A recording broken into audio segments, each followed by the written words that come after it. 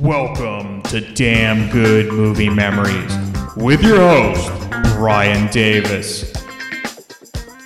This podcast is the cure for your long commute and super boring workday.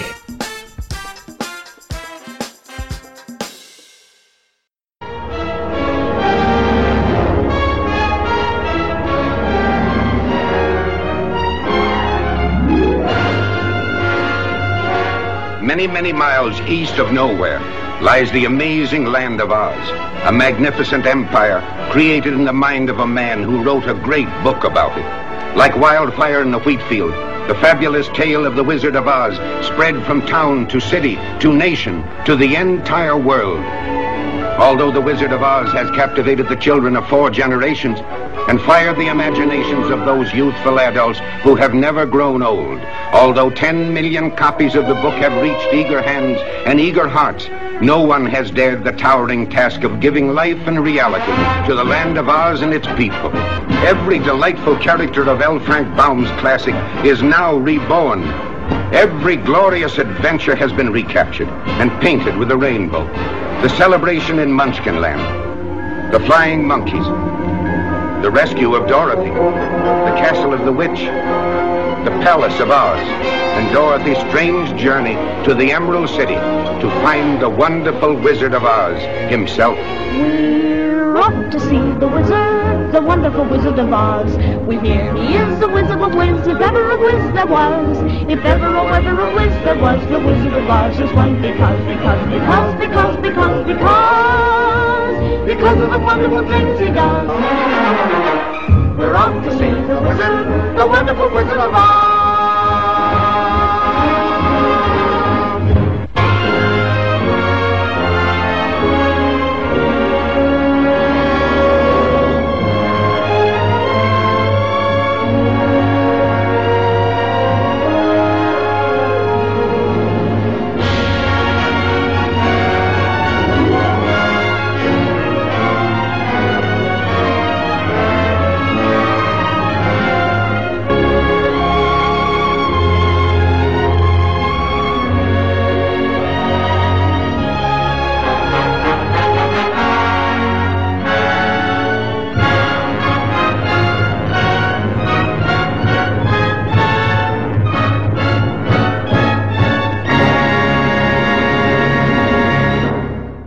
Hey there, it's Brian Davis, and for this week's episode, it's a special one. It's a milestone. We've hit episode number 300.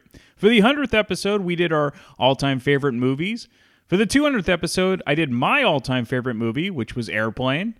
And for the 300th episode, we're going to cover what many feel is the all-time greatest movie, and that is The Wizard of Oz from 1939.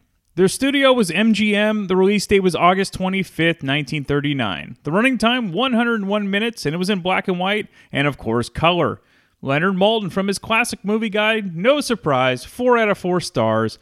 His synopsis is a genuine American classic based on L. Frank Baum's story of a Kansas girl who goes over the rainbow to a land of colorful characters and spirited adventure. A perfect cast and the perfect fantasy with an unforgettable score. Just as good as the 50th time as it is the first time. Even Rotten Tomatoes is never perfect. It gives it 99% fresh from 145 reviews.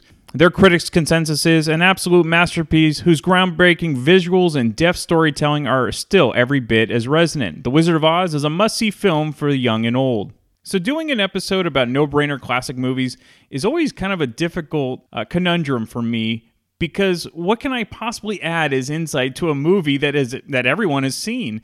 And this is the case with The Wizard of Oz. And if you don't count The Blues Brothers, The Wizard of Oz is probably my favorite musical. And unlike other episodes, there are certain films I'm not going to give the plot recaps for because it's simply not necessary. However, I have tons of facts about the making of the film, and many interviews with many of my regular guests about their thoughts about the film. But we'll get to that later. So years back, the wonderful Stanford Theater in Palo Alto, California screened the film during the Christmas holiday. Now, I had seen the movie tons of times, but this particular experience was really enjoyable.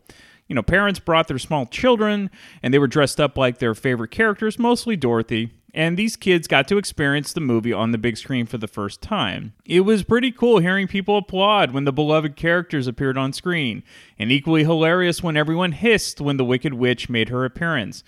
And these kinds of reactions prove why The Wizard of Oz is the epitome of a timeless classic. Okay, let's get into the making of the film. So it was based on a book written by L. Frank Baum, and Baum's creation of the iconic story was not an overnight success for him. He had many failures before Oz was published in 1900.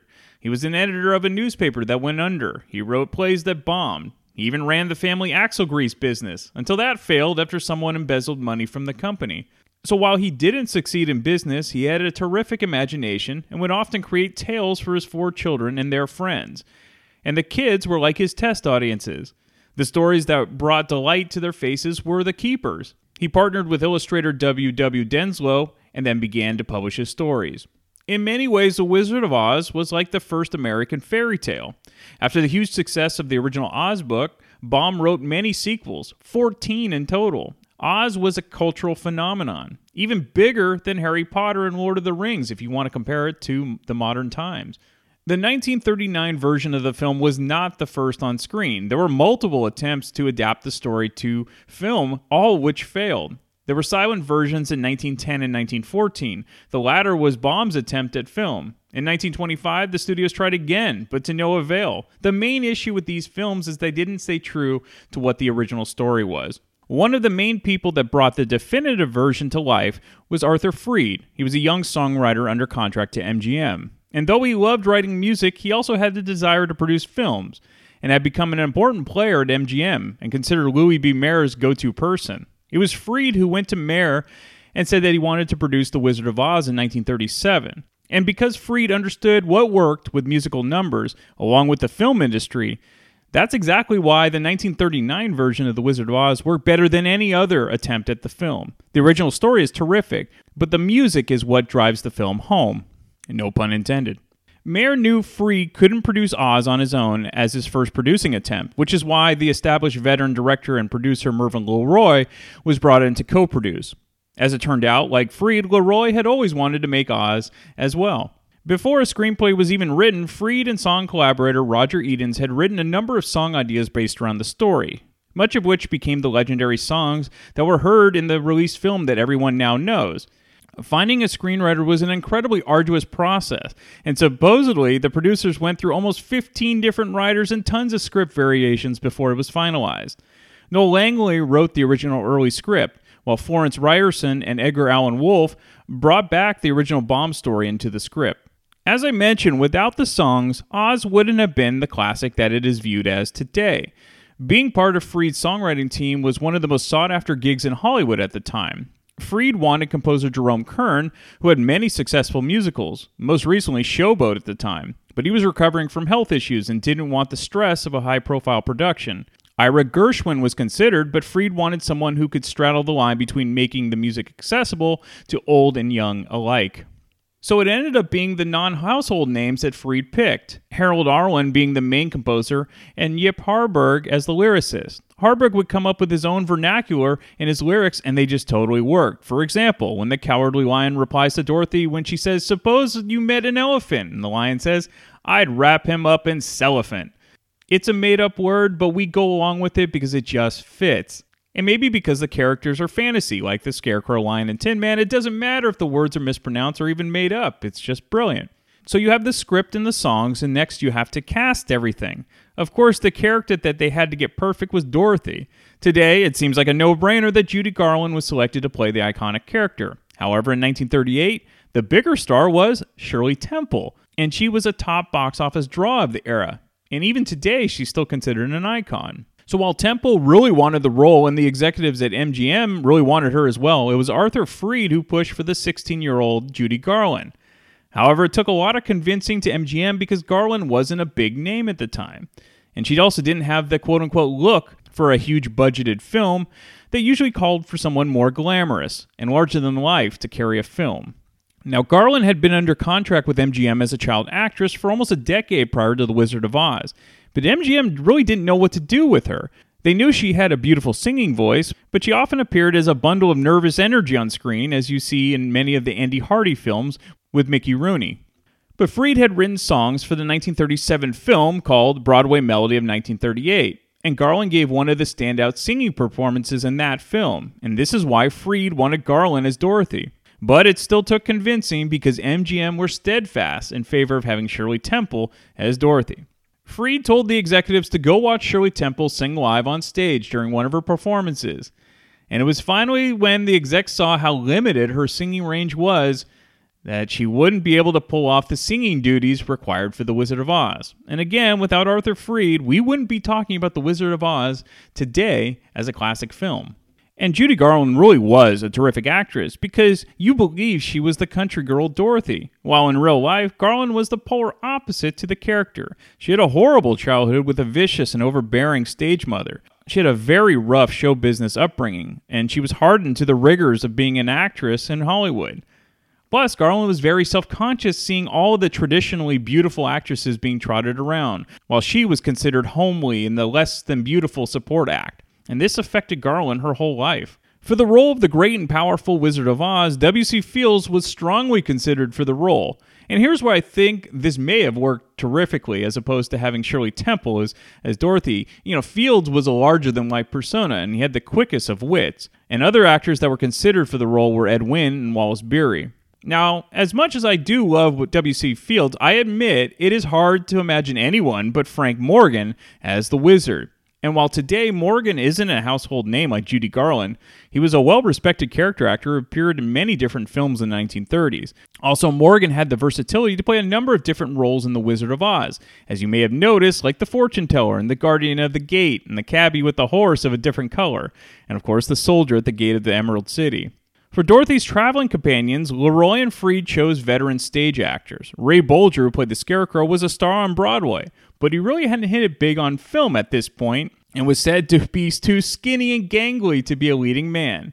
But it was exactly this quality that made him perfect for the Scarecrow because he was so likable and athletic in his performance.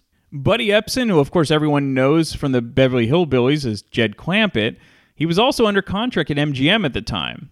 And it was thought that Epson would play the Scarecrow and Ray Bolger would actually play the Tin Man. But Bolger pushed back and fought for the role of the Scarecrow because, as I mentioned, his performance style was perfectly suited for the Scarecrow. To his credit, Buddy Epson sort of bowed out gracefully and didn't really push for the role of the Scarecrow. So he was fine playing the Tin Man. And the costume designers fitted Epson with the Tin Man costume and then used aluminum dust as the face paint. Obviously, there were no regulations for toxic chemicals back then. After 10 days of having this toxic makeup applied constantly to his face, Epson's lungs were filled with this poison. Epson was then diagnosed with instant emphysema and had to spend 6 weeks in the hospital under an oxygen tent. So MGM had to quickly replace Epson and borrow Jack Haley from 20th Century Fox to play the Tin Man. Haley, like Bolger, was a musical comedy star on stage and made a number of films but was never a leading man. The Tin Man makeup was altered slightly to be less harsh, but even then, the paste, instead of dust, got into Haley's eye and caused a serious eye infection for him, which caused Haley to miss a few weeks of shooting. What they really should have done was gone to the Universal Horror makeup crew for help. Buddy Epson later said that he thought MGM, Mervyn LeRoy specifically, never believed he was really sick from the aluminum poisoning, and that he was just playing hardball due to not being able to play the Scarecrow as initially intended. Of course, that's completely false, as Epson was indeed in a hospital for 6 weeks to recover. Casting the Cowardly Lion was another challenge. At first, the producers considered making the lion an animated character. But as crazy as that sounds, it wasn't the most far-reaching idea. The craziest idea was to have the MGM lion, named Leo the Lion, which was a real lion, play the character. You know, that famous line you see at the beginning of every MGM film above the logo? And then an actor's voice would be dubbed in. Luckily, songwriters Harold Arlen and Yip Harburg pushed for Burt Lahr to play the Cowardly Lion. They worked with Lahr on Broadway, and they knew he'd be perfect for the role. Even facially sort of looked like a lion. Both Arlen and Harburg knew it would be much easier to write for Lahr than any other actor. So you have very likable characters now cast. But, as I say constantly on this podcast, without a strong villain, a film will fall flat. And there was no better villain in film history than the Wicked Witch of the West. And nobody could have played the witch better than Margaret Hamilton. So Edna May Oliver was Arthur Freed's original choice to play the Wicked Witch, which would have been the wrong move as she was too comically cantankerous to pull off the role. She wouldn't have been evil enough. Mervyn LeRoy then selected Gail Sondergaard to play the role. But, as it turned out, no amount of makeup could hide Sondergaard's natural beauty. And frankly, you can't have the witch be pretty. It just wouldn't work. And to put it bluntly, Margaret Hamilton had the look for the role. Hamilton always had a sense of humor about her casting, recalling how she was offered the part. She said her agent called her saying that MGM wanted her to be in The Wizard of Oz. And Hamilton, who loved the books, was very excited and asked, well, what part was she going to play? And her agent replied, well, the witch. And incredulously, Hamilton said, the witch? And her agent replied, yes, what else? Like it or not, if you were to ask a person what a witch looks like, the vast majority would describe the look of Margaret Hamilton in The Wizard of Oz. She's simply an icon. She had a perfect sneer on her face, and what a voice. She was really just perfect for the role. So the dog who played Toto was a film veteran as well, performing in films for 8 years up to that point.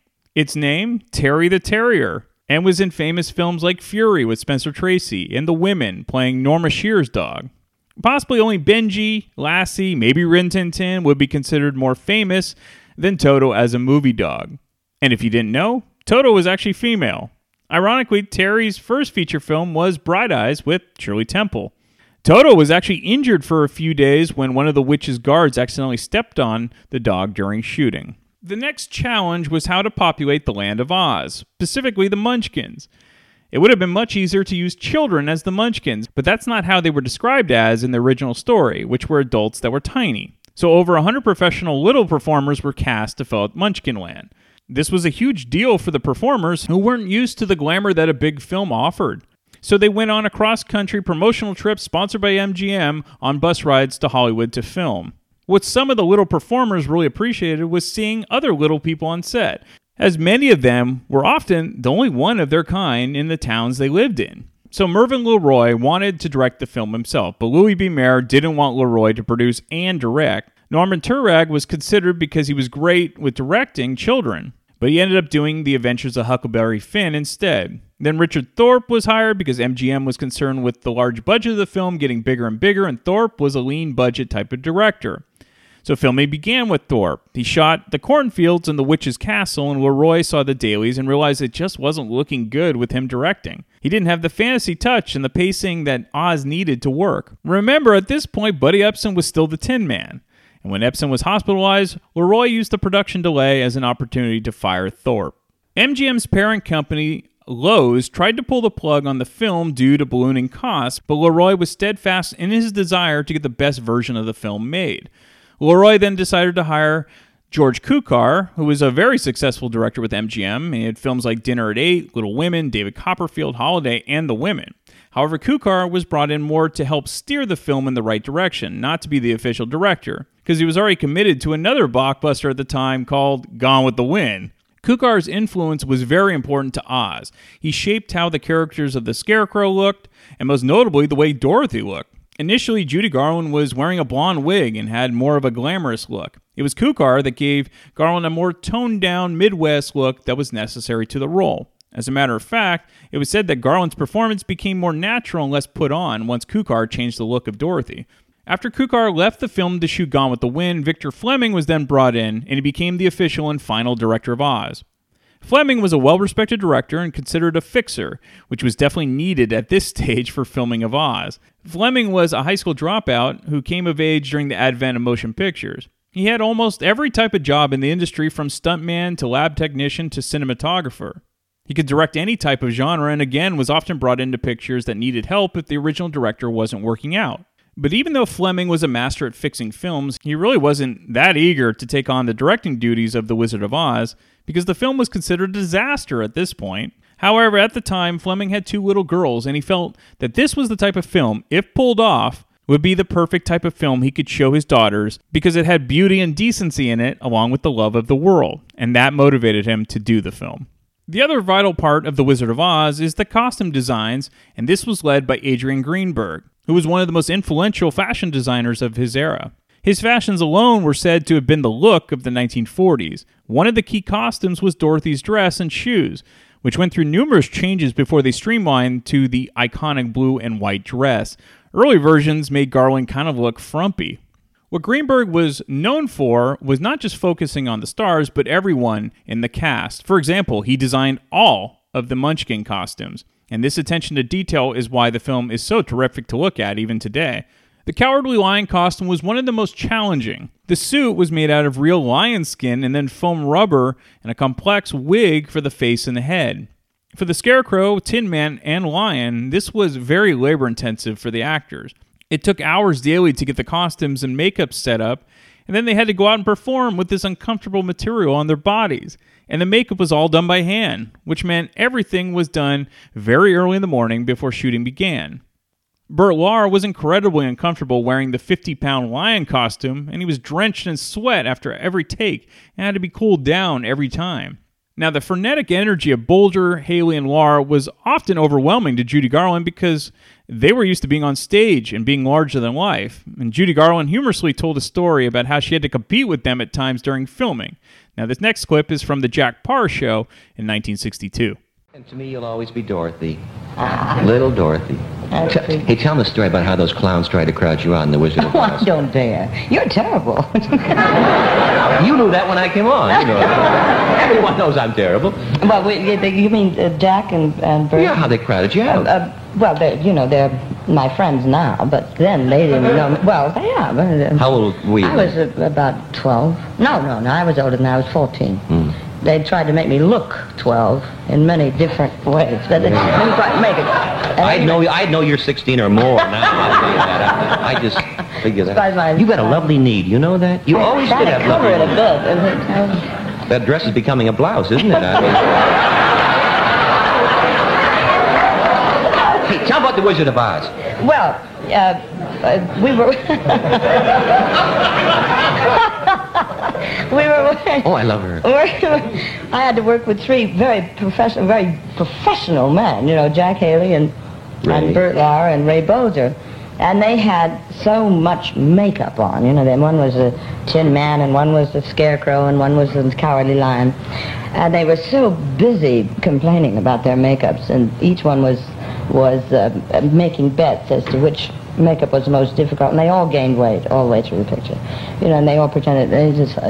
But whenever we do that little dance up the yellow brick road, yeah, I remember that. I was supposed to be with them. Yeah, They crouched out. They'd shut me out. They'd close in, and the three of them, and I would be in back of them dancing. I wasn't good enough, to say, wait a minute. Now, and so the director, Victor Fleming, was darling man. He was always up on a boom. Would say, hold it, you three dirty hands, let that little girl in there.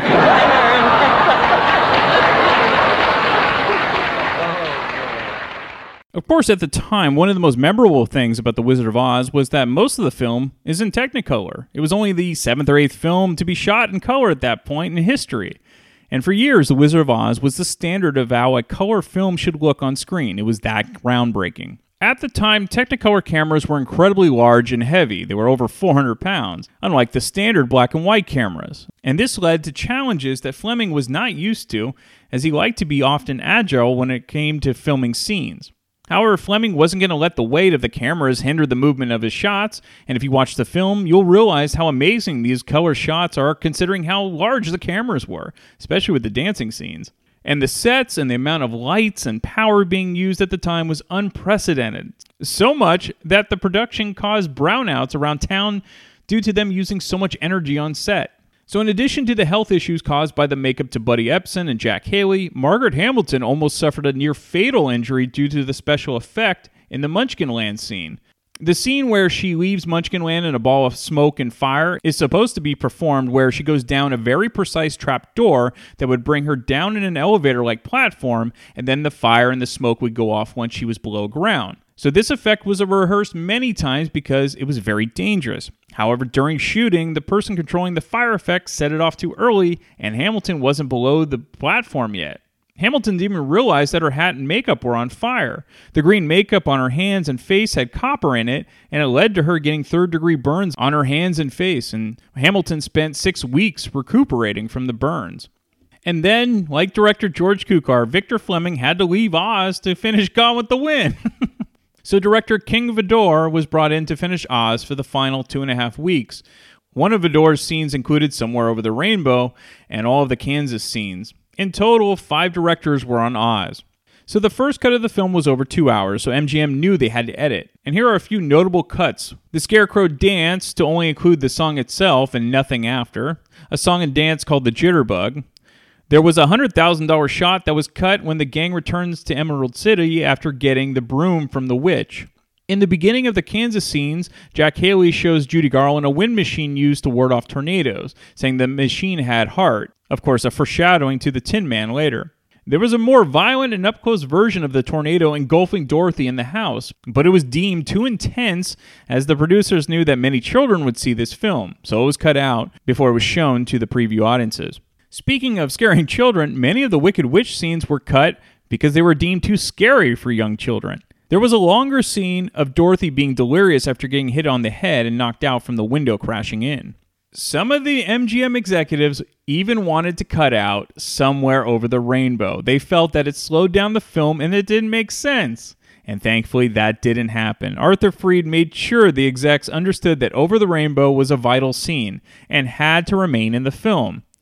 Freed said he would quit if the scene was cut. And now almost all musicals follow a similar template set by The Wizard of Oz, and it was the anthem for Judy Garland's entire career. Initially, when the film was released, it didn't make a profit. Part of this was due to the disproportionate amount of kids seeing the film. This meant a cheaper ticket compared to an adult ticket. It was also a tumultuous time in history, because Adolf Hitler invaded Poland, which caused World War II, not long after the release of this film. This also meant that the international market ticket sales were greatly affected.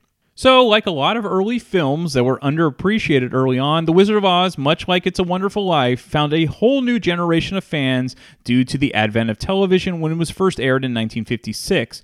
It then became a staple to see the film on television during the holiday season. The film became like an annual holiday tradition starting in 1959. Today, you can't fathom waiting all year to see one film, but that's really how it was. It truly was a big event to see this film on television. On network TV. Cable wasn't really around for another 20 years. It was almost like the Super Bowl of its era. Okay, let's sort of get into the film. So even though I'm not going to go through the plot, I will give you some of my thoughts based on my most recent viewing of the film. So first, black and white to color, groundbreaking, just a really brilliant move. The jarring effect of when Dorothy arrives in Oz is unlike anything a film fan had seen to that point in history. Here's what's interesting and becomes a question I have later from my guests. It's never explained what happened to Dorothy's parents. She lives with her aunt and uncle.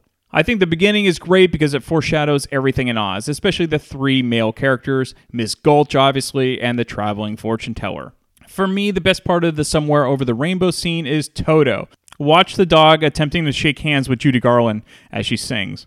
Because of this movie, early on, I learned that people that are unkind to animals are likely horrible people. Hence Miss Gulch and her wanting to put Toto to sleep. The special effects for the tornado scenes are still stunning to watch today. It's truly terrifying along with the sound effects. I think it's a gold standard for storm scenes. I love that the Good Witch had a great snarky sense of humor. Like the smell of sulfur after the Wicked Witch first departs, or did you bring your broom with you? When Dorothy asks where the Wizard of Oz is. Again, the makeup is really stunning, even by today's standards, for all the characters. The Scarecrow, Tin Man, Lion, Wicked Witch, all of them. I think the line, some people without brains do an awful lot of talking. I think that's a prerequisite for social media. But some people without brains do an awful lot of talking, don't they? Yes, I guess you're right. I love how the Cowardly Lion's tail was constantly wagging. Since one of my favorite characters, actually my favorite character, is the Wicked Witch, here are some great clips featuring Margaret Hamilton as the Wicked Witch. We're off to see the wizard, the wonderful Wizard of Oz.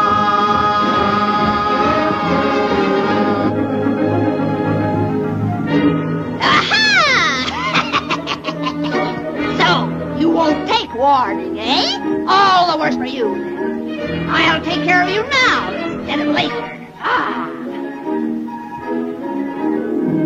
When I gain those ruby slippers. My power will be the greatest in Oz. And now, my beauty, something with poison in it, I think. With poison in it, but attractive to the eye and soothing to the smell.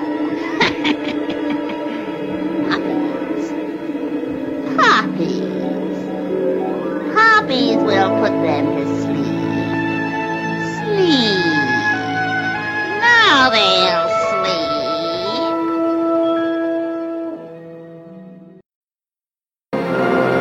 What a nice little dog. And you, my dear, what an unexpected pleasure. It's so kind of you to visit me in my loneliness. What are you going to do with my dog? Give him back to me. All in good time, my little pretty. All in good time. Oh, please give me back my dog. Certainly, certainly. When you give me those slippers. But the good witch of the north told me not to. Very well. Throw that basket in the river and drown him. No. Here, you can have your old slippers, but give me back Toto. That's a good little girl. I knew you'd see reason. I'm sorry. I didn't do it.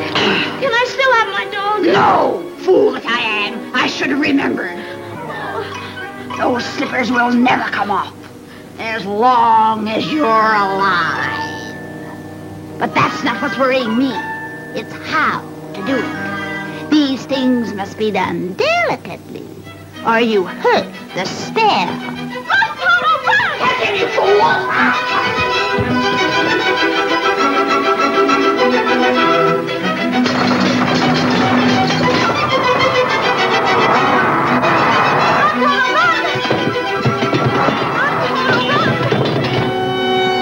He got away. Oh, which is more than you will.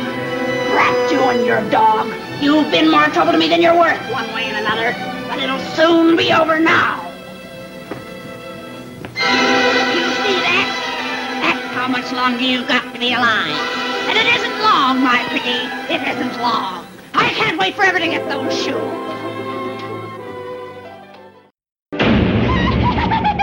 Going so soon? I wouldn't hear of it.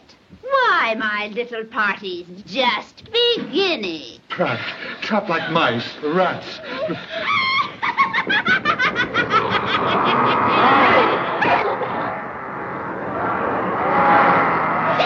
That's right. Don't hurt them right away. We'll let them think about it a little first.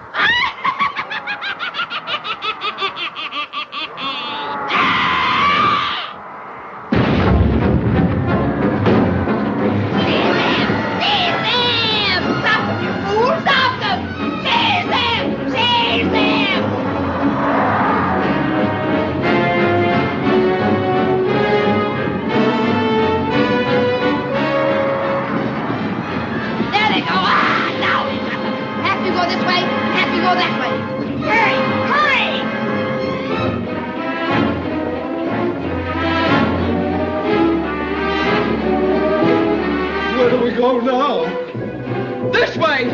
Come on!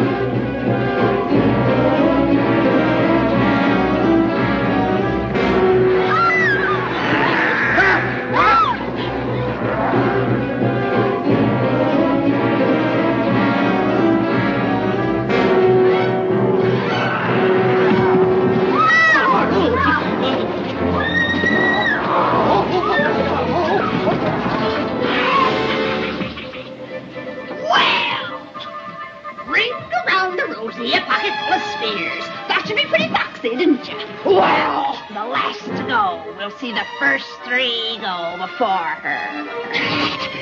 And your mangy little dog, too.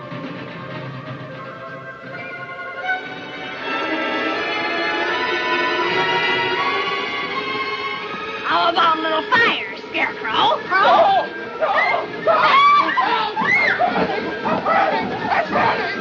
Go through that water! You cursed brat! Look what you've done! I'm melting! Melting! Oh, what a world! What a world!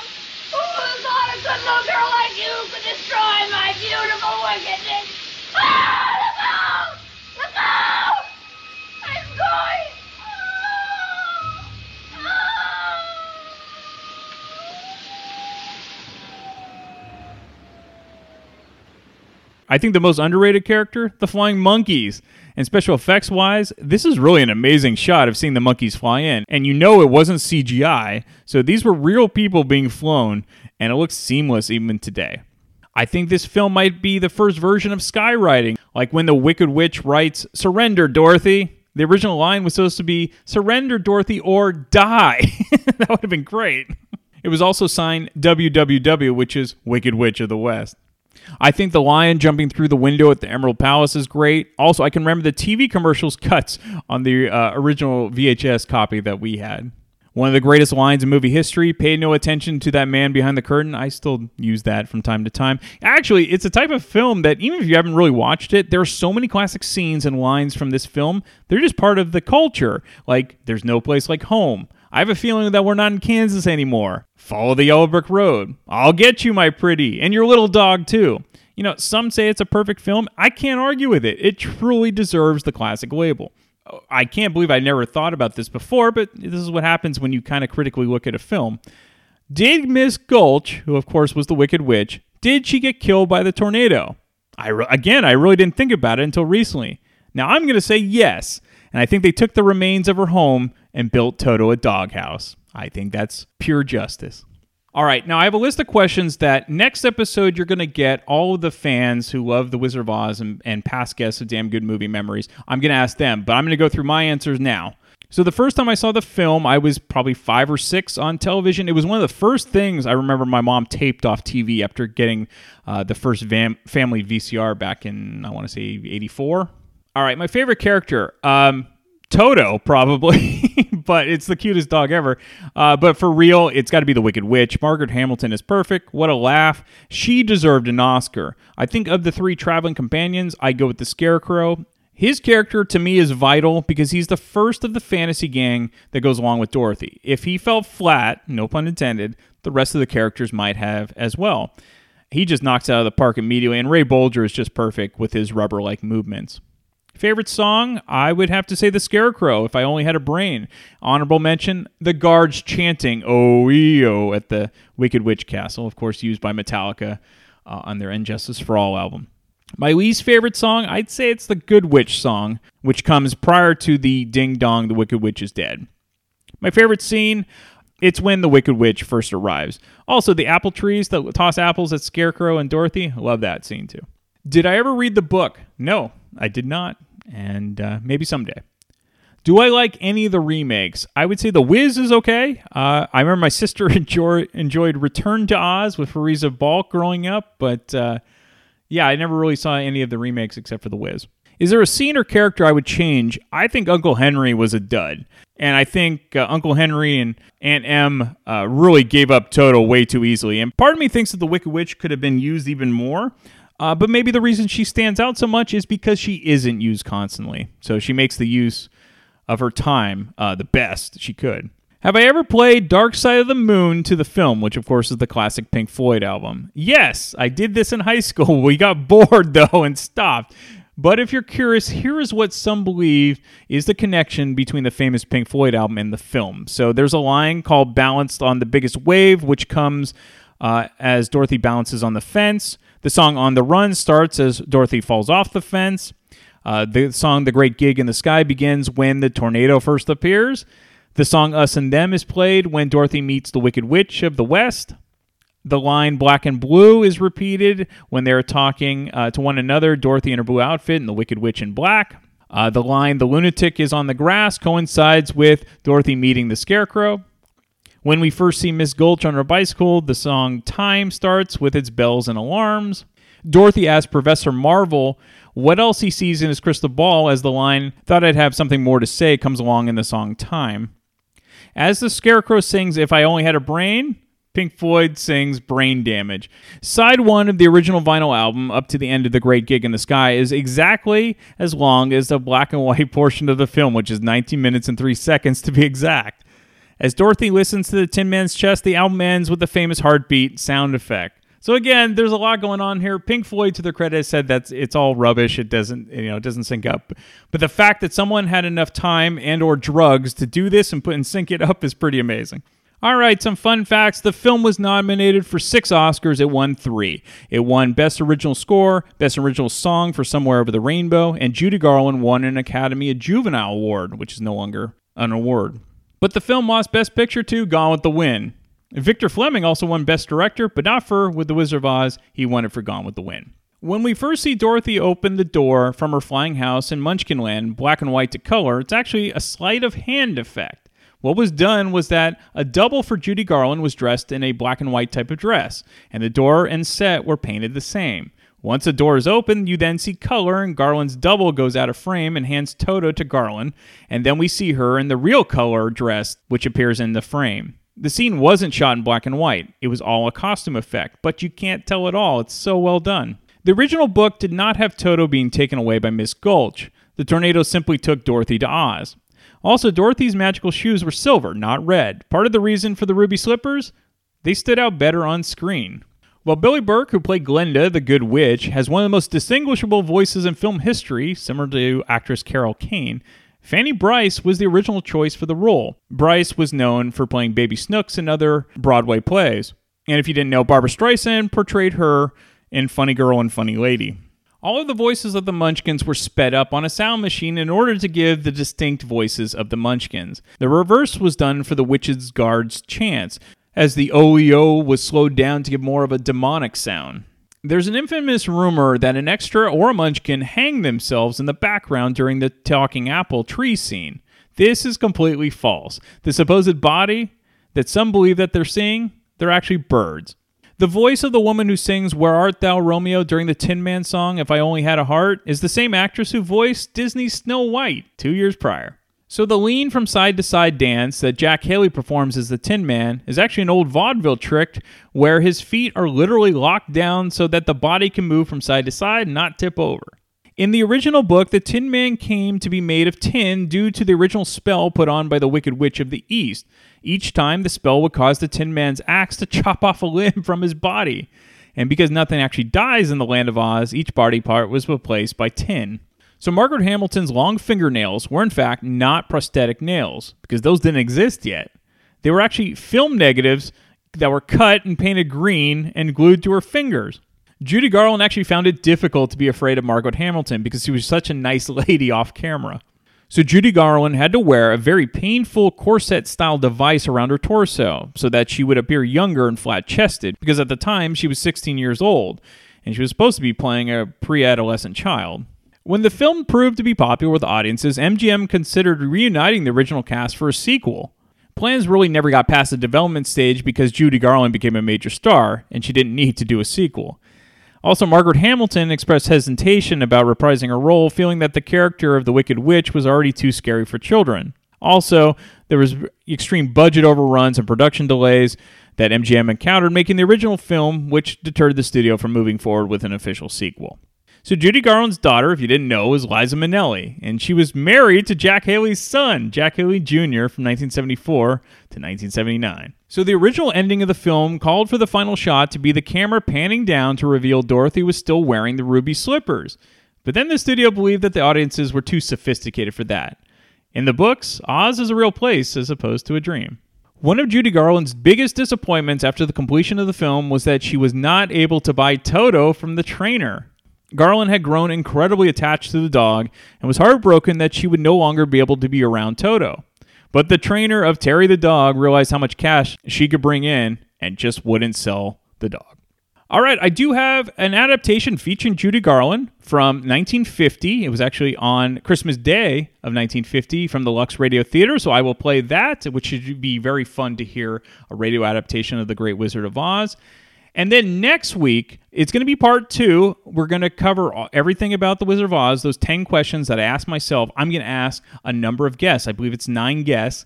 And we're going to talk, and then we're going to get their thoughts about The Wizard of Oz. And so it'll be kind of like a throwback to what I used to do on this show for the first 100 or so episodes, where I interview a bunch of people about either a subject or a specific thing instead of just 1 or 2 people. So that'll be fun. So check that out for episode 301. But I hope you enjoy the Lux Radio Theater broadcast, and I'll be back next week with part 2 of my Wizard of Oz episodes. Lux presents Hollywood.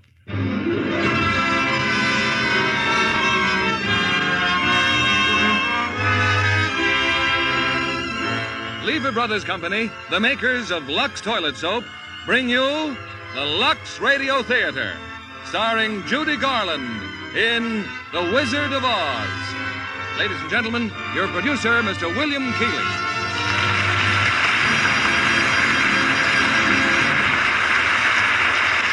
Holiday greetings from Hollywood, ladies and gentlemen. I trust you've all had a perfect Christmas. Wonderful presents, too much dinner, and lots of merry company.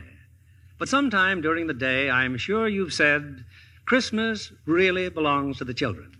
And so, before they have to leave their toys and cowboy suits, we want to tell them a story. And you'll want to listen too, because it's The Wizard of Oz, one of those wonderful Oz books that we've all loved since they were written by L. Frank Baum 50 years ago. Metro-Goldwyn-Mayer turned The Wizard of Oz into a screen classic and a lovely little singer into a star, one of the most talented stars of Hollywood, Judy Garland. Audiences have asked that it be brought back again and again to be entranced by Judy's performance and those fascinating Oz characters, the Scarecrow, the Tin Woodsman, the Cowardly Lion, and the delightful little people, the Munchkins. Now it's off to The Wizard of Oz, starring Judy Garland as Dorothy.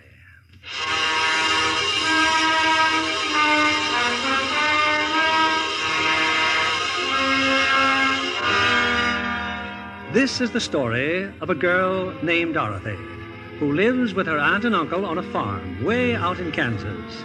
Her dearest friend is her dog, Toto. But Dorothy has other friends, too. The farmhands, for instance, Zeke and Hunk and Hickory. Hey, what's your hurry, honey? What's wrong? It's Toto, Hickory. Toto. Toto? Something wrong with that dog? Well, he looks fine to me. Well, he is, Zeke, but he almost wasn't. Miss Gulch hit him just because he gets in her garden and chases her nasty old cat. Oh, sure, honey, sure. Only we're busy, see? I got them hogs to get in. Now, look, Dorothy, you just ain't using your head about that mean old Miss Gulch. You'd think you didn't have a brain at all. Hunk, I have so got brains. Well, use a man. When you're walking home with Toto, just keep away from Miss Gulch's place. Your head ain't made of straw, you know. Gosh, Dorothy, that Miss Gulch ain't nobody to be afraid of. Have a little courage, that's all.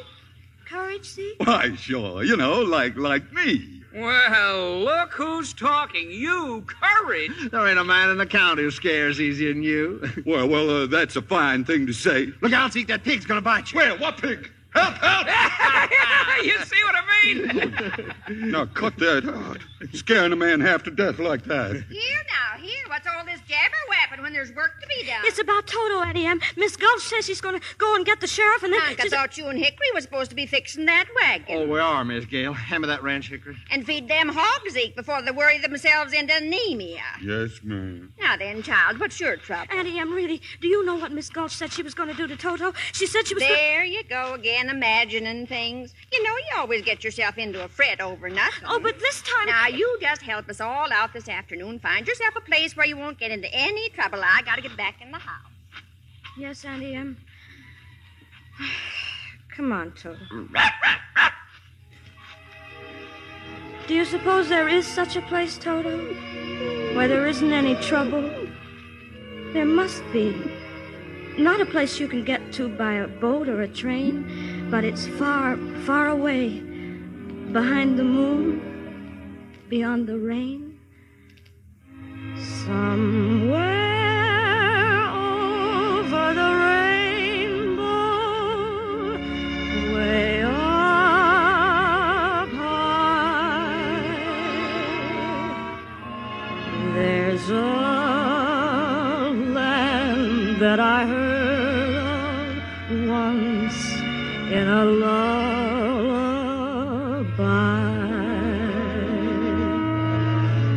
Somewhere over the rainbow, skies are blue, and the dreams that you dare to dream really do come true. Someday I will wish upon a star and wake up where the clouds are far behind me, where troubles melt like lemon drops away above the chimney tops. That's where you'll find me, somewhere over the rainbow. Bluebirds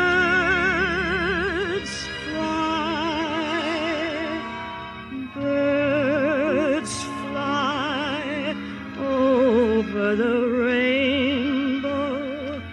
Why then, oh, why can't I?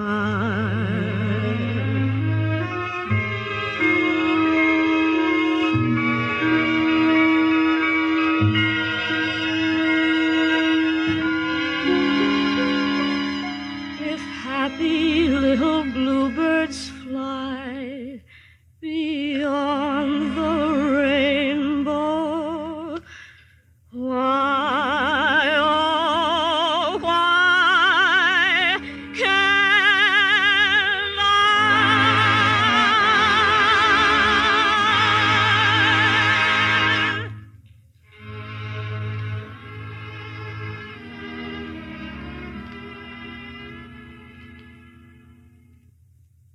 Now, hold on a second, Miss Gull. Surely you don't mean that. Why, that little That dog dog's a just- menace to the community. I'm taking that animal to the sheriff and make sure he's destroyed. Destroyed? Oh, no, please. You mustn't. Honey, we didn't know you were there. Toto didn't know he was doing anything wrong. I'm the one who ought to be punished, Uncle Henry. I let him go in her garden. There's a law protecting folks against animals like that. No, please. We can't go against the law, Dorothy. Now you're being smart. Give him to me. No, I won't let you take him. I won't.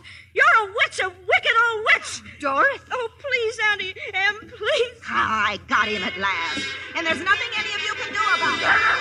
Toto!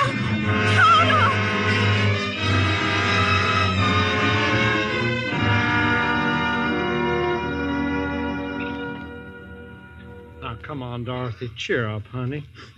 Please, hon. I don't feel like talking. Not to anybody. Not even to Toto? Oh, you know he's gone. You know Miss Gulch took him away. I know something else, too, honey. Toto must have jumped out of her basket and run back home because there's a little brown and white dog looking all over for you. Oh, Toto. Toto, you're back. Toto. You came back to me, Toto. Oh, I thought you were dead.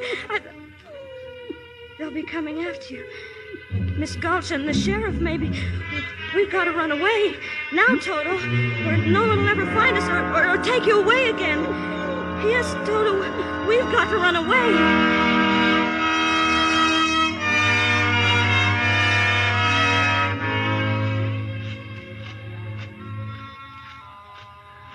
It's getting dark, Toto. I think maybe there's a storm coming.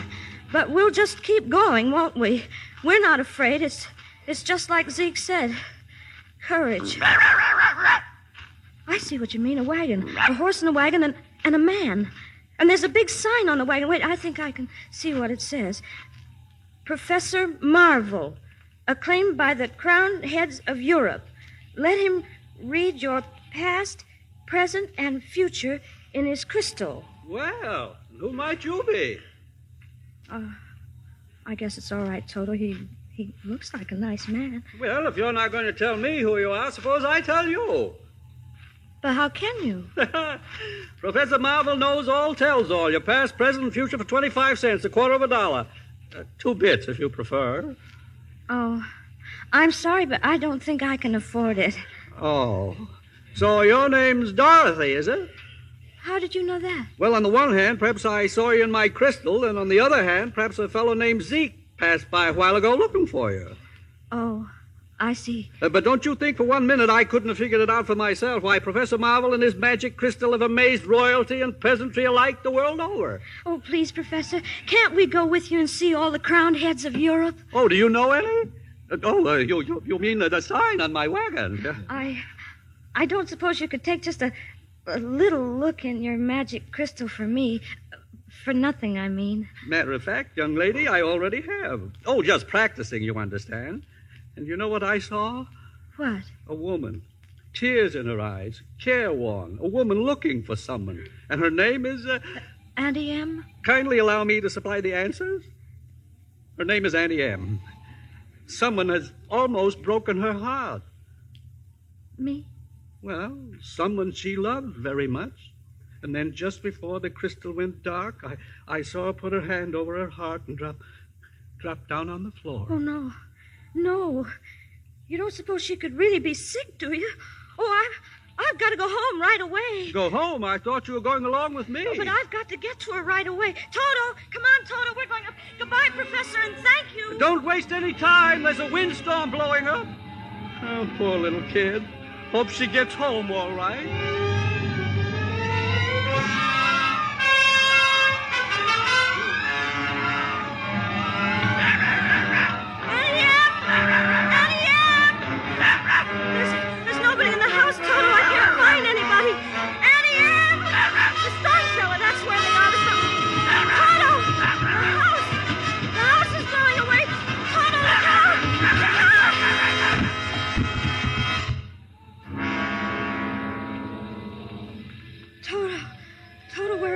What's happening? We're in the house, but the house is up in the air. Everything's moving. Everything's rushing through the sky. Barns and buggies, and there goes our chicken roost. Toto, we're caught in a cyclone. We're right up inside the middle of a cyclone. What? There's old Mr. Gallagher in his rowboat. Mr. Gallagher! Howdy, Miss Dorothy. Kind of breezy, ain't it? And Uncle Henry's heifer. Bossy! Bossy! I don't understand this at all. Things are flying around so fast that I can... Look! Miss Gulch! Now she's on a broomstick. She is a witch. Don't worry, Toto. I won't let her... You stop moving, Toto. We're standing still. Oh, we can't stand still up in the middle of the air. We're going to fall. We are falling. We're falling. We're falling. We're falling.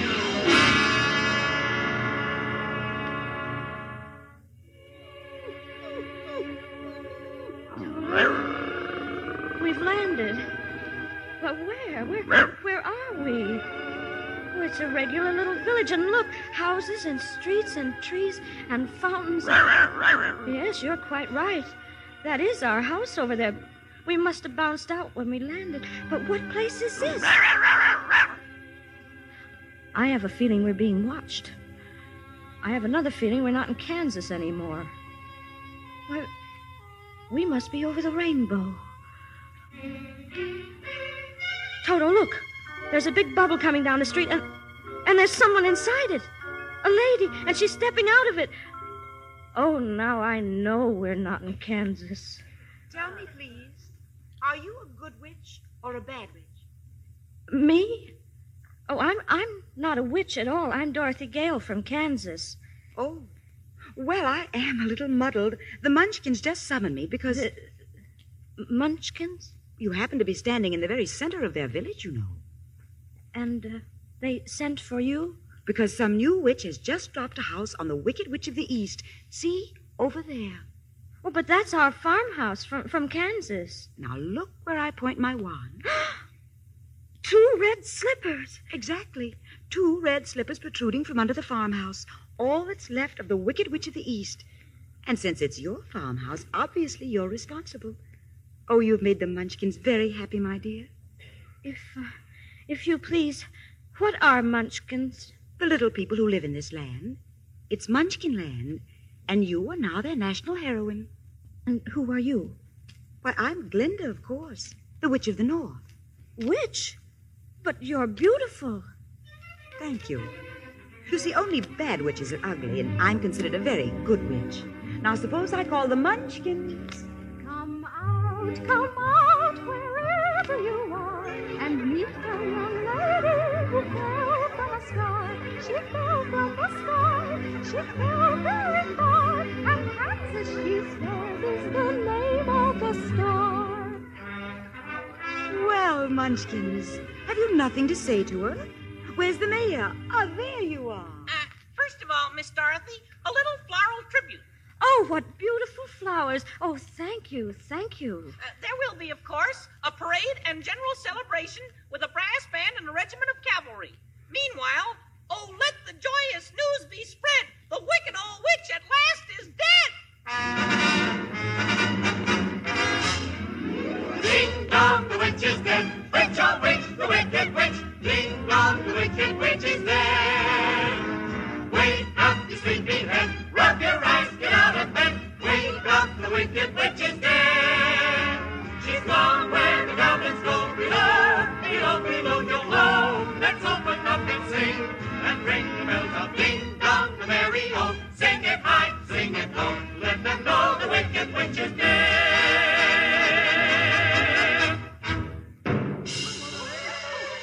Smoke! A cloud of red smoke! Shooting fire! An explosion! The witch is coming! The wicked witch! But I thought you said she was dead. She is dead. This one on the broomstick is her sister, the Wicked Witch of the West. And she's even worse than the other one! Silence! I demand silence! It's Miss Gulch. That's who it is, Miss Gulch. Hard of hearing, are you? I said silence. Now then, who killed my sister? Was it you? No. It was an accident. I didn't mean to kill anyone. Well, my little pretty, I can cause accidents, too. Aren't you forgetting the ruby slippers? The slippers. My sister's slippers. There they are, still on her feet over there. Well, I'll just take them. Just a moment, if you please. Ruby slippers, slippers red, leave the feet of she who's dead. I summon my authority and bid you serve Miss Dorothy. The slippers. What are you doing to them? Now they're on my feet. You give them back to me. Never. There they are, and there they'll stay. You nasty little girl. They're of no use to you. Don't be frightened of her, Dorothy. You stay out of this, Glinda. I'll fix you as well. Rubbish. You have no power here. Be gone before somebody drops a house on you, too. Very well. I'll bide my time. As for you, my fine lady... You heard what she said. Be gone. I'll get you yet, my pretty. And your little dog, too. Away, broomstick! Away! It's all right, Munchkins. Don't hide your faces. She's gone. Now then, my dear, the sooner you get out of Oz, the safer you'll sleep. Oh, I'd give anything to get out of Oz. But how? Which is the way back to Kansas? Kansas? The only person who might know would be the great and wonderful Wizard of Oz himself. The Wizard of Oz? Is he good or is he wicked? Oh, very good, but very mysterious. He lives far off in the Emerald City. Did you by any chance bring your broomstick with you? No, I'm afraid I didn't. Well, then you'll have to walk. The Munchkins will see you safely to the border. And remember, never let those ruby slippers off your feet, or you'll be at the mercy of the Wicked Witch of the West. But how do I start for the Emerald City? All you have to do is follow that yellow brick road. Help her, Munchkins! The yellow brick road. Helpers, attention! Follow the yellow brick road. Follow the yellow brick road. Follow the yellow brick road. Follow, follow, follow, follow, follow the yellow brick road. We're off to see the wizard, the wonderful Wizard of Oz. We hear he is a whiz of a whiz, if ever a whiz there was. If ever, oh, ever a whiz there was, the Wizard of Oz is one because of the wonderful things he does. We're off to see the wizard, the wonderful Wizard of Oz.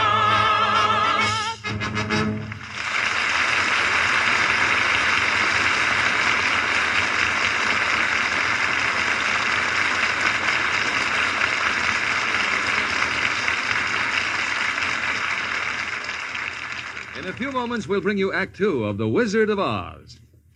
And now, here is our Hollywood reporter, Libby Collins, to give us the Lux Radio Theater's movie news of the week. Tonight, John, it's the new Howard Hughes production Vendetta, starring a lovely newcomer to Hollywood.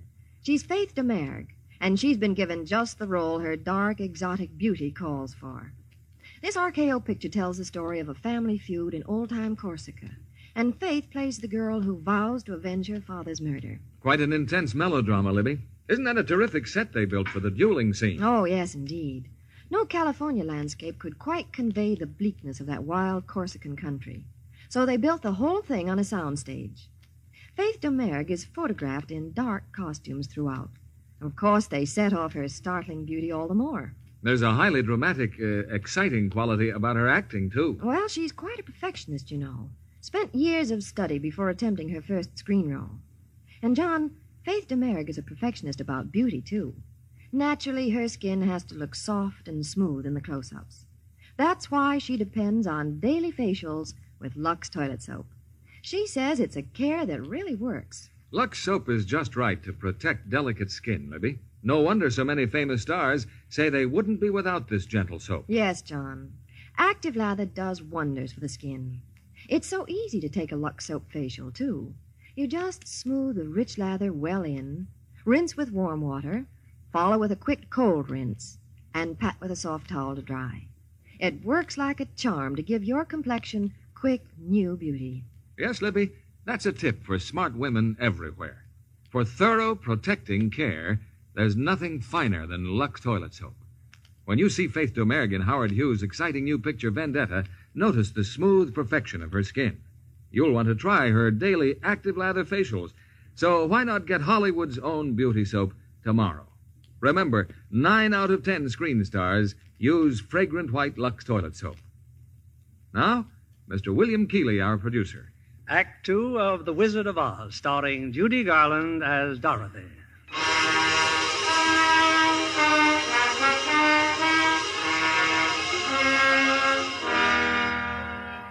With the magic slippers on her feet, her dog Toto at her heels, and the little munchkins marching on ahead, Dorothy is on her way to the Wizard of Oz. They've reached the border of Munchkinland, and the little people have waved goodbye and disappeared. Well, Toto, now what? We're still on the yellow brick road, but now it goes in 2 different directions. Which way do we go? Pardon me, but that way's a very nice way. Who said that? Oh, don't be silly, Toto. That's just a scarecrow in the cornfield. Scarecrows don't talk. On the other hand, that way is very pleasant also. Why, he did talk. Is there anything so unusual about that? Well, yes, there is. And why do you shake your head? I mean, both yes and no at the same time. Oh, that's my trouble. I never can make up my mind about anything. Oh? The fact is, I haven't got a brain. Take a look at my head, you see? It's straw. Just straw like the rest of me. But how can you talk if you don't have a brain?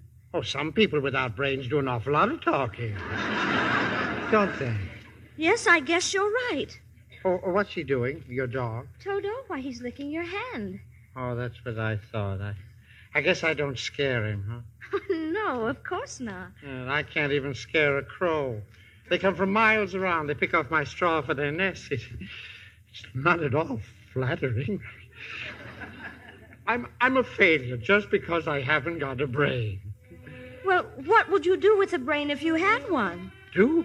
Why, if I had a brain, I could I could while away the hours, conferring with the flowers, consulting with the rain. And my head I'd be scratching while my thoughts were busy hatching, if I only had a brain. I'd unravel every riddle for any individual in trouble or in pain. With the thoughts you'd be thinking you could be another Lincoln if you only had a brain. Oh, I could tell you why the ocean's near the shore. I could think of things I never thought before, and then I'd sit and think some more. I would not be just enough in my head all full of stuff, in my heart all full of pain. And perhaps I'd deserve you and be even worthier of you if I only had a brain. Wonderful. Just imagine a scarecrow singing and dancing. Why, if our scarecrow back in Kansas could do that... What's Kansas? Well, that's where Toto and I come from. And I want to get back there so badly that I'm going all the way to the Emerald City to get the Wizard of Oz to help me. A wizard? Do you think if I went along, he could give me some brains, maybe? Oh, I think you better stay here. I've got a witch mad at me, and you might get into trouble. Oh, but I'm not afraid of a witch. I'm not afraid of anything. Oh, except maybe a lighted match. Well, since you're made out of straw, I can hardly blame you for that. Oh, won't you take me with you, please? Of course I will. Gladly. Oh, hooray! I'm going to leave the cornfield. And see a wizard, I hope. Then what are we waiting for? We're off to see the wizard, the wonderful Wizard of Oz. We hear he is the wizard of wizards.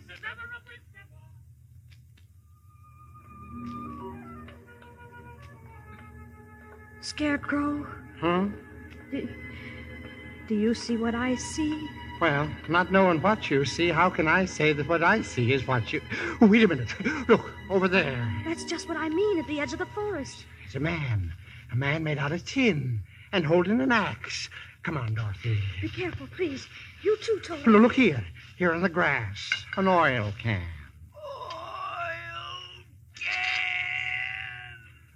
Did you say something? Oh, no.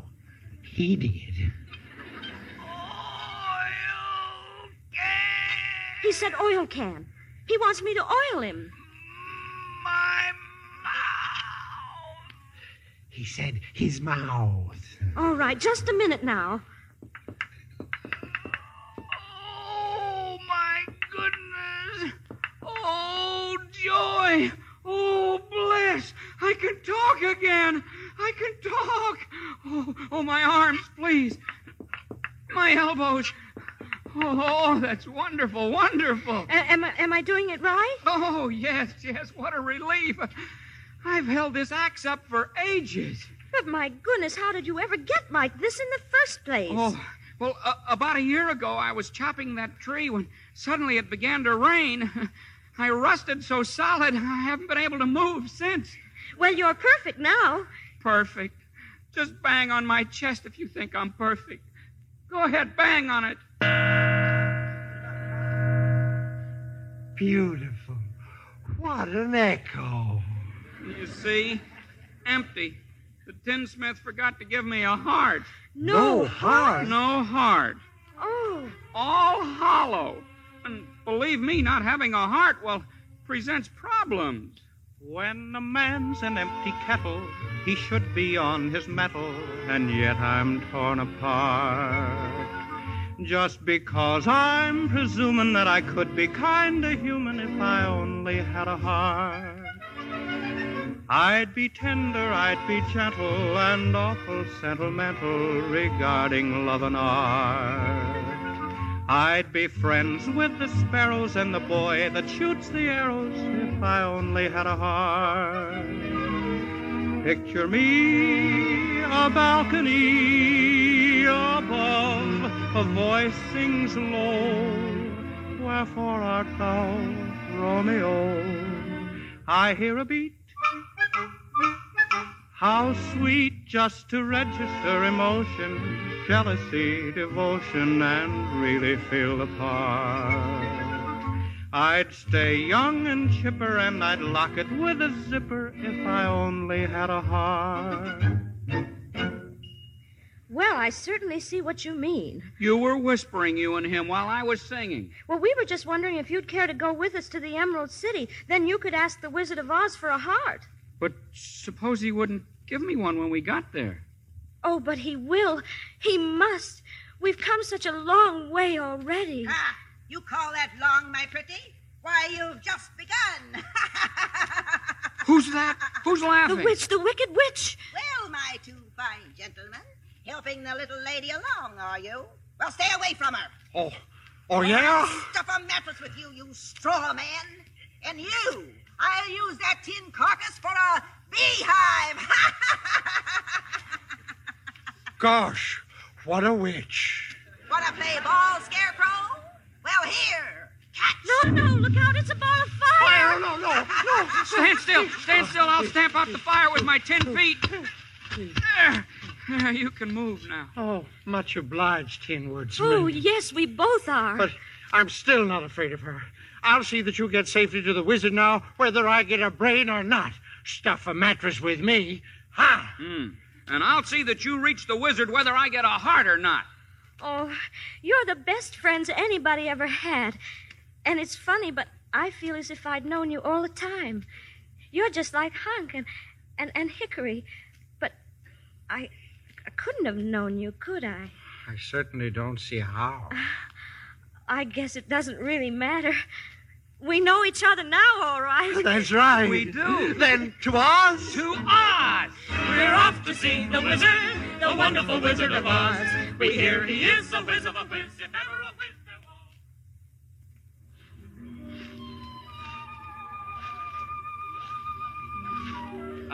was. Does anybody happen to know where we are? That's easy. We're in a forest. And I don't like it. It's so dark and creepy. Toto, come back. Stay on the path. He sees something behind that bush. And so do I. I think I do, too. It's a lion. A lion. He's coming this way. Stay where you are.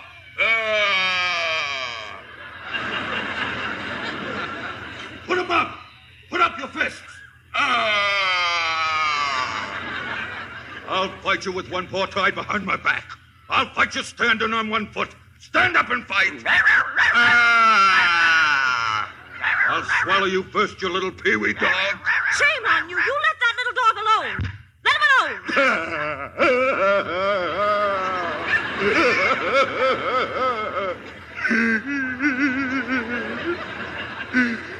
No. Why did you have to slap me for? I didn't bite him.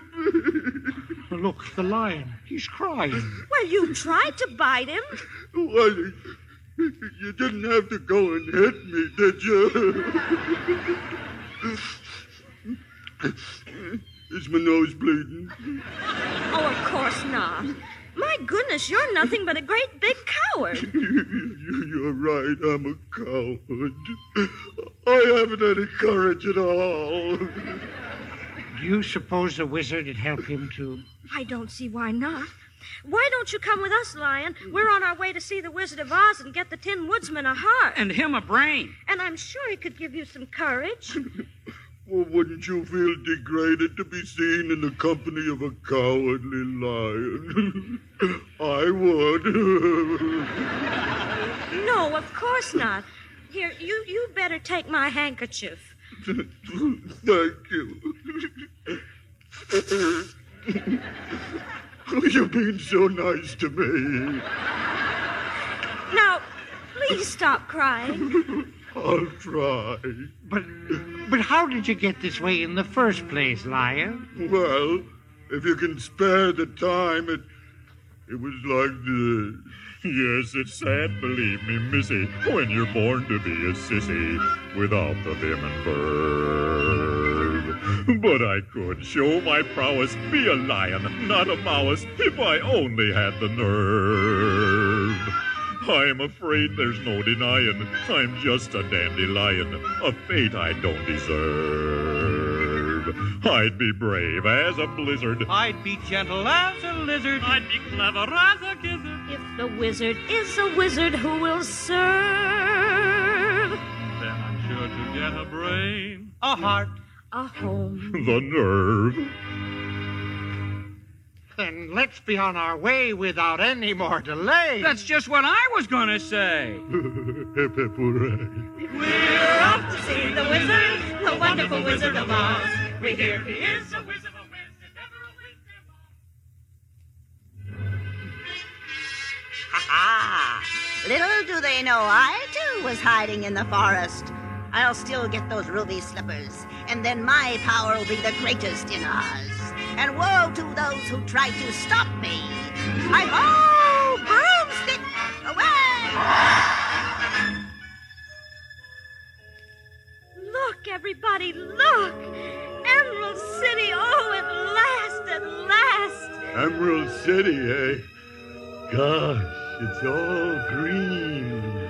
And with turrets and towers, and look how big it is. But how do we get in? This wall goes all around everything. It most certainly does. Look at the top of the wall. Oh, who are you? That's my question. Who are you? Well, if you'll let us in, we'll be glad to tell you. Let you in, huh? Well, you look harmless enough. Open the gates of Emerald City.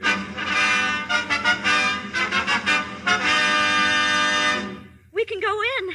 The gates are opening. Well, that's the general idea of gates, isn't it? Kindly step forward and state your business. We want to see the wizard, please. The wizard? Oh, but nobody can see the Great Oz. Nobody's ever seen the Great Oz. Even I have never seen him. Oh, please.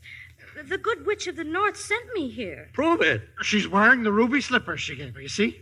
Well, bust my buttons. So she is. Then you'll take us to the wizard? There you go again. Wizard. Yeah, of course, wizard. Meanwhile, you'd all better wait. I beg your pardon, sir? Well, what is it now? Good grief, man, can't you? You're wanted, sir, in the public square. Who wants the me? entire population of Emerald City. There's something going on, sir, and I don't like the looks of it. No. What's everyone so excited about? Don't you see up there in the sky? Huh? Well, that's quite a trick, isn't it? Dorothy, it's skywriting. Letters of black smoke all across the sky. Well, what does it say? It's the Wicked Witch. It says, surrender, Dorothy. Dorothy? The wizard will explain it. To the wizard. Nobody's going to bother the wizard now.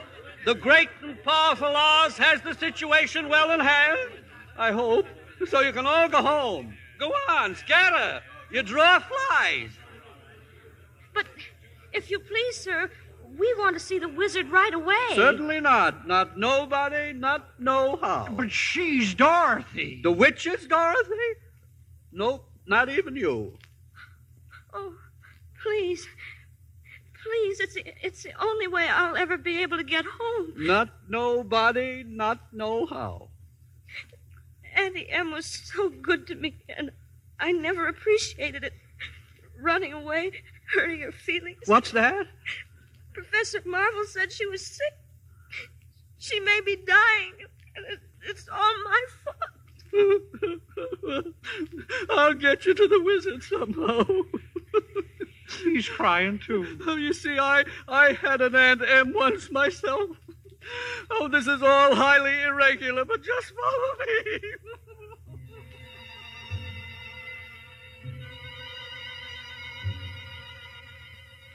Gosh, he just left us in this chamber. It's so dark and echoey, huh? He said the wizard would be waiting for us. I'm closing my eyes. Just tell me when it's all over. Silence!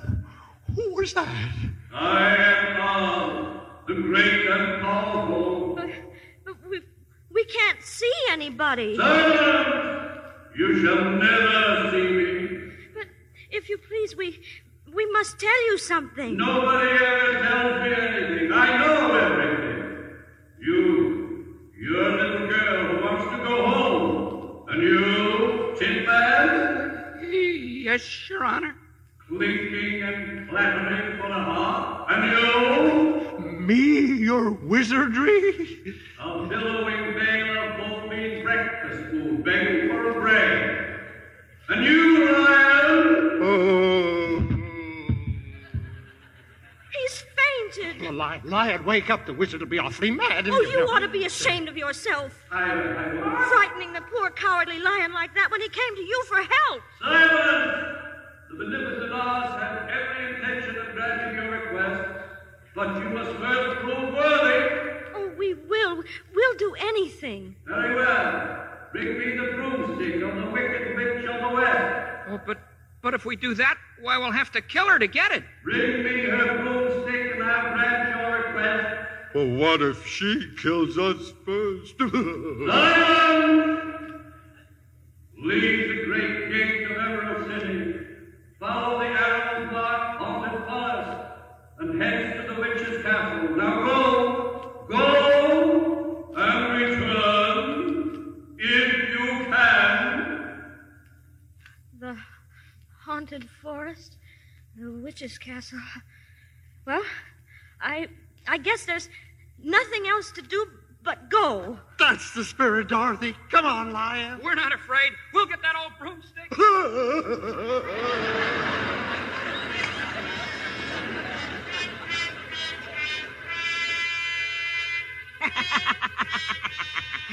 and they think I don't know about it. They think they'll take me by surprise. At last I'll have them in my power. The little girl, her nasty dog, and the magic ruby slippers.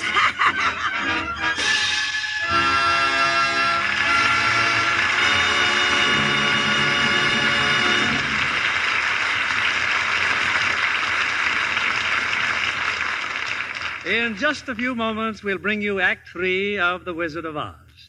I particularly want you to meet our guest for tonight, Paula Stone, writer-producer for MGM Radio Attractions. She'll bring us news of the world premiere in Hollywood last Wednesday of Metro-Goldwyn-Mayer's great picture, The Magnificent Yankee. As commentator at the premiere, you interviewed the many stars who attended, didn't you, Paula? Yes, I did, Mr. Keeley. It was one of the most thrilling evenings I've experienced. Over 100 stars were there. To cheer for Louis Calhern and Anne Harding, of course. Oh, yes. Everyone was so enthusiastic about the picture. And the superb performance turned in by Louis Calhern as Justice Holmes and Anne Harding as his devoted wife. There's a picture as rousing as a brass band. The distinguished career of one of our greatest men is presented in the authentic atmosphere of our nation's capital. Why, you actually feel the march of stirring events. It's an exciting treatment of our recent history, but it's also a beautiful love story. Yes, indeed. The deep attachment of Justice Holmes for his wife is something to warm the heart. Anne Harding brings dignity and beauty to her role in The Magnificent Yankee. And she's completely charming and very lovely, too. Of course, as you might expect, like so many famous stars I interview from time to time, she gives credit to Lux Care for her skin and just keeping it right for the cameras. Well, after all, Miss Stone, it's Hollywood's own beauty soap, you know. Oh, yes, Mr. Kennedy. And Lux soap in the big bath size is just as popular.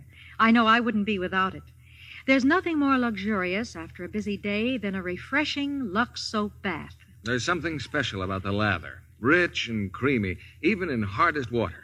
Yes, it leaves skin really fresh, fragrant, too, with a nice, delicate perfume. No wonder screen stars prefer this satin-smooth bath cake. Thank you, Miss Paula Stone, for being here tonight. Now, here's a shopping hint for the ladies in our audience. Get the generous bath-size Lux toilet soap tomorrow. Enjoy its luxurious lather and delightful perfume.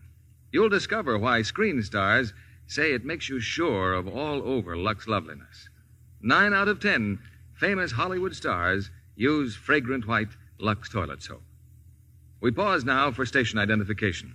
This is CBS, the Columbia Broadcasting System.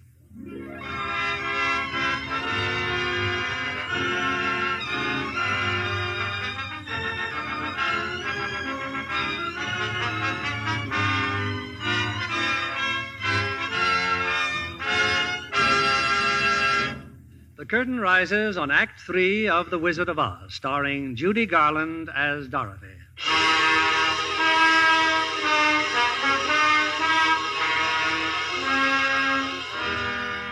Well, if Dorothy is ever to get back home to Kansas... And if I'm ever to have a brain... And me a heart... And me courage... Then Dorothy must first get the broomstick of the Wicked Witch and bring it back to the Wizard of Oz. But if the wizard knows everything... The Wicked Witch, unfortunately, knows quite a lot herself. Now, in her bleak and dismal castle, she gloats over a newly captured prisoner.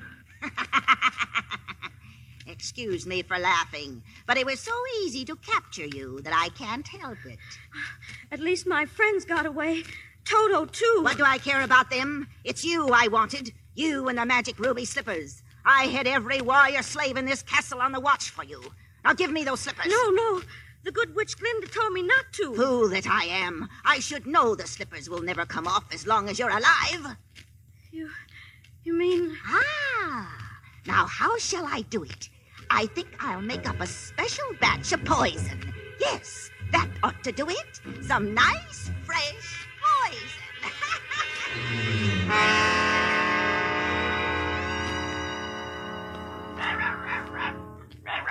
Look, it's Dorothy's dog. Tinman, Lion, look. Oh, we're goners now, all right. He'll lead the witch's soldiers right here to our hiding place. No. He's come to take us to Dorothy, up there in the castle. We can't fail her now. We can't. I'll go. Witch or no witch, I'll tear him apart. I'll knock him cold. I may not come out alive, but I'm going in there. Oh, Lion, that's wonderful. There's only one thing I want you fellas to do. What's that? Talk me out of it.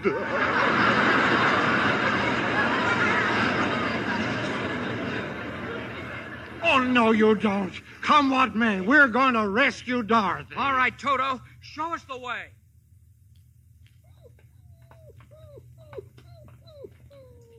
This is the room. Toto snipped her out. Dorothy? Who is it? It's us. We've come to save you. Open the door. I can't. She's locked me in here. Tin Man, your axe, chop down the door. But that'll make a noise, and the guards... Who cares about the guards? We'll save you, Dorothy. We'll save you. She'll be back any minute. Hurry, please. Here goes the door. Stand back, Dorothy. Oh, I knew you'd come. I knew it. And Toto. Oh, we'll have you out of this castle before you can say Jack The witch, the wicked witch. My little party's just about to begin. Guards! Seize them! Seize them! Thought you were being pretty foxy, huh? Now I've got the whole lot of you. Let's see. How shall I start the fun? You first, Scarecrow. How about another ball of fire? No, not fire. The hell, I'm burning. I'll help you. This bucket of water. Here it. No. Put down that water. Oh, thank you, Dorothy. Thank you. Oh, you cursed brat. You've killed me. You've killed me. Nonsense. I just happened to splash some water on you, too. Oh. Look, the witch. She's melting. Oh, what a world, what a world. Who would have thought that a good little girl like you could destroy my beautiful wickedness? I'm going fast. Oh. She is gone. Look, nothing but a little steaming puddle. She's dead. You've killed the wicked witch. But I didn't mean to kill her. I didn't know that water... You don't understand. Now we're all free. She enslaved us, but now her spell over all of us is broken. Hey! All hail to Dorothy! The wicked witch is dead! Hey! Hey! Hey! Ding dong, the witch is dead. Thank you, and if you don't mind, may I please have her broom? Here, take it with you. Now we can go back to the wizard. And tell him the wicked witch is dead. Onward to Emerald City. She's gone where the goblins go. I still can't believe my eyes. You've come back. Back to Emerald City. And we did exactly what the Great Oz told us to do. Here's the witch's broomstick. And now, if you don't mind taking us to the wizard... You see, he promised us. Yeah, promised to. Oh, yeah, a broomstick. Oh, what an unhappy situation. Unhappy? After all we've gone through? Oh, I'm glad there's no one else around to hear this. Hear what? Oh, little girl, there is no great and powerful Wizard of Oz. That is, I am the wizard. But he spoke to us himself. I spoke to you. Oh, it was no great trick, a dark room, a few smoke powders. Your own imaginations did the rest. Why, you humbug. Exactly. Oh, you're a very bad man. Oh, no, my dear. I'm just a very bad wizard. What about the heart you promised Tin Man? And Scarecrow's brain. Well, anybody can have a brain. That's a very mediocre commodity. Well, I don't have one. Then listen a moment. Back where I come from, we have great universities where men go to become deep thinkers. And when they come out, they know how to think just fine. And with no more brains than you have. What? But they have one thing you haven't got, a diploma. Therefore, by virtue of the authority in me vested by the Universitatis Committee, I hereby confer upon you the honorary degree of Ph.D. Ph.D.? Doctor of Thinkology. Here's your diploma. Oh, Scarecrow, how wonderful. But what about me? I'm still a coward, I think. Of course not. You are merely under the unfortunate delusion that because you run away from danger, you have no courage. A simple matter of confusing courage with wisdom. Oh, joy, oh, rapture, I've got a brain. Back where I come from, Lion, we have men who are called heroes. Yet they have no more courage than you have. But they do have one thing you haven't got, a medal. Medal? Therefore, for meritorious conduct and conspicuous bravery against wicked witches, I award you the Triple Cross. The Triple Cross? Oh, shucks. It was nothing. You are now a member of the Legion of Courage. As for you, my galvanized petitioner, you want a heart. You don't know how lucky you are not to have one. Hearts will never be practical until they can be made unbreakable. I still want one. Back where I come from, there are men who do nothing but good deeds all day long, and their hearts are no bigger than yours. They're called philanthropists. But they have one thing you haven't got, a testimonial. Testimonial? Therefore, in consideration of your kindness, I present you with this small token of our esteem and affection. A heart. It is a heart. Just remember that a heart is not judged by how much you love, but by how much you are loved. Listen, it ticks. My heart even ticks. But what about Dorothy? You still want to go back to Kansas, Oh, I do. I do. I wish I could help you, child, but I can't. You mean I'll never get home? But it's really rather pleasant here once you get to know the place. And we want you to stay, Dorothy. You see, we love you, you and Toto. And I love you, but what am I to do? What was that? Look what's coming. A bubble. Who's been blowing bubbles around here? Hey, there's somebody in it. It's Glinda. Glinda the Good Witch. Oh, help me. Help me. But you don't need my help, child. You've always had the power to go back to Kansas. I have? Then why didn't you tell her before? Because she wouldn't have believed me. She had to learn by herself. Have you learned, Dorothy? Well, I think that it wasn't enough just to want to see Uncle Henry and Auntie Em. And it's that if I ever go looking for my heart's desire again, I won't look any further than my own backyard. Because if it isn't there, I never really lost it to begin with. Is that right? That's all it is, my dear. Now, your magic slippers will take you home in 2 seconds. Oh, that's too wonderful to be true. Only it's going to be so hard to really say goodbye. I love you all so much. Goodbye, Tin Man. Oh, don't cry. You rust so dreadfully. Now I know I have a heart. It's breaking. Goodbye, Lion. Oh, I know it isn't right, but I'm going to miss the way you used to holler for help before you found your courage. I never would have found it if it hadn't been for you. And Scarecrow? I think I'll miss you most of all. Goodbye, dear friend. Are you ready now? Yes, I'm ready. Say goodbye, Toto. Now close your eyes and think to yourself, there's no place like home. There's no place like home. There's no place like home. There's no place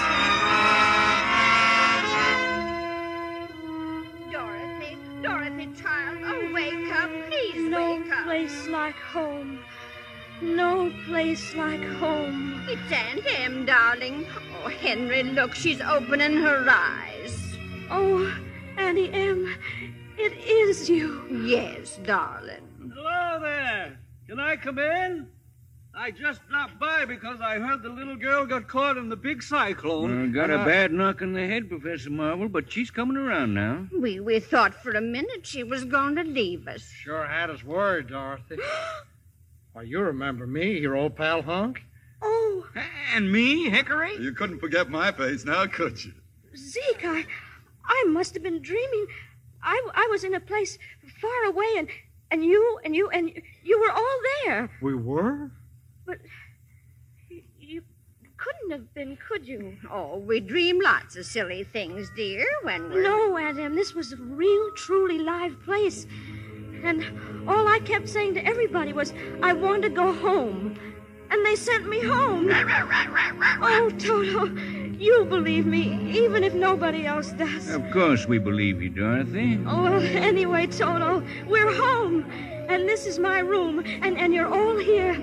And I'm never going to leave here ever, ever again. Because I love you all. And, oh, Auntie Em, there's no place like home. Someday I'll wish upon a star and wake up where the clouds are far behind me, where troubles melt like lemon drops away above the chimney tops. That's where you'll find me, somewhere over the rainbow.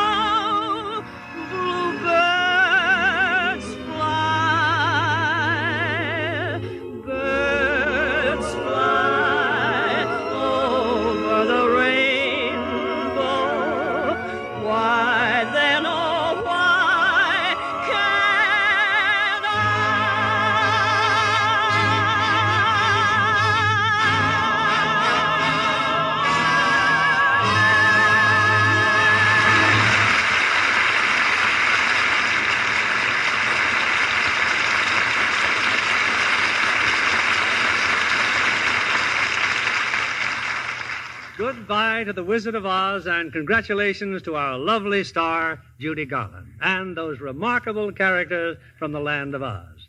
Judy, we can't tell you how much we appreciate your giving up Christmas with your family to appear on the Lux Radio Theater. Oh, thank you, Bill, but I didn't really. You see, I brought my 4-year-old daughter, Eliza. It says 3 in the script, but she's really 4. Oh, gosh.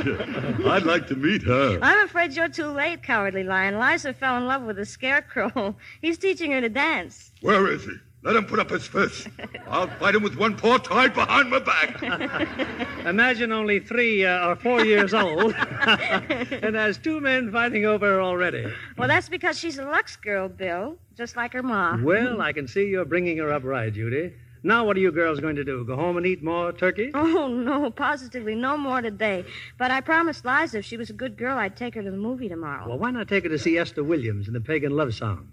Metro-Goldwyn-Mayer's new musical. Well, that sounds good. Liza loves singing and dancing. Then be sure she listens in next week, because we'll have another holiday special.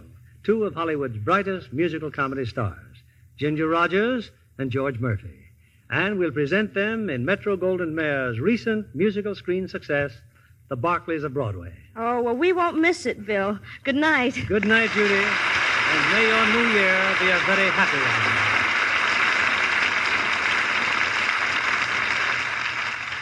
Who is this Hollywood star? One of 3 beautiful sisters. She's written a best-selling book on charm. She's the glamorous mother of 4 lovely daughters. A glamorous mother of 4? Uh-huh. How about Joan Bennett? Right. And the girls are always as perfectly groomed as Joan herself. Of course, she insists on Lux care for all their washables as well as her own. Everything from dainty party dresses to 2-year-old Shelley's gay cotton play clothes. Hollywood stars love gentle Lux because it keeps colors new-looking so much longer. Take a tip from Joan Bennett. Get a big box of Lux Flakes tomorrow. Give all the children's Christmas washables that lovely Lux look. Lever Brothers Company, the makers of Lux Toilet Soap, join me in hoping that you've all had a joyous Christmas.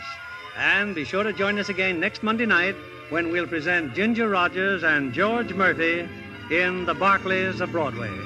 This is William Keighley saying good night to you from Hollywood. Our play was adapted by S.H. Barnett, and our music was directed by Rudy Schrager. Stay tuned for My Friend Irma, which follows over these same... If you are ever in the San Francisco Bay Area and still love collecting or renting DVDs or VHS tapes, come check out Captain Video in San Mateo at 2837 South El Camino Real. Captain Video is open 6 days a week and closed on Wednesday, and one of the last traditional video stores still running in the United States. New movies you can rent for $2.99 a day. Old movies you can rent for $2.99 for 5 days. And if renting isn't your thing, you can also purchase anything you find in the store. Be sure to tell Ira that you heard about Captain Video from the Damn Good Movie Memories podcast. Happy renting and happy collecting at Captain Video. Come hang out and chill with Brian A. Davis and the Bad Beat. Wednesdays, 11 p.m. Eastern, right here on thatmetalstation.com.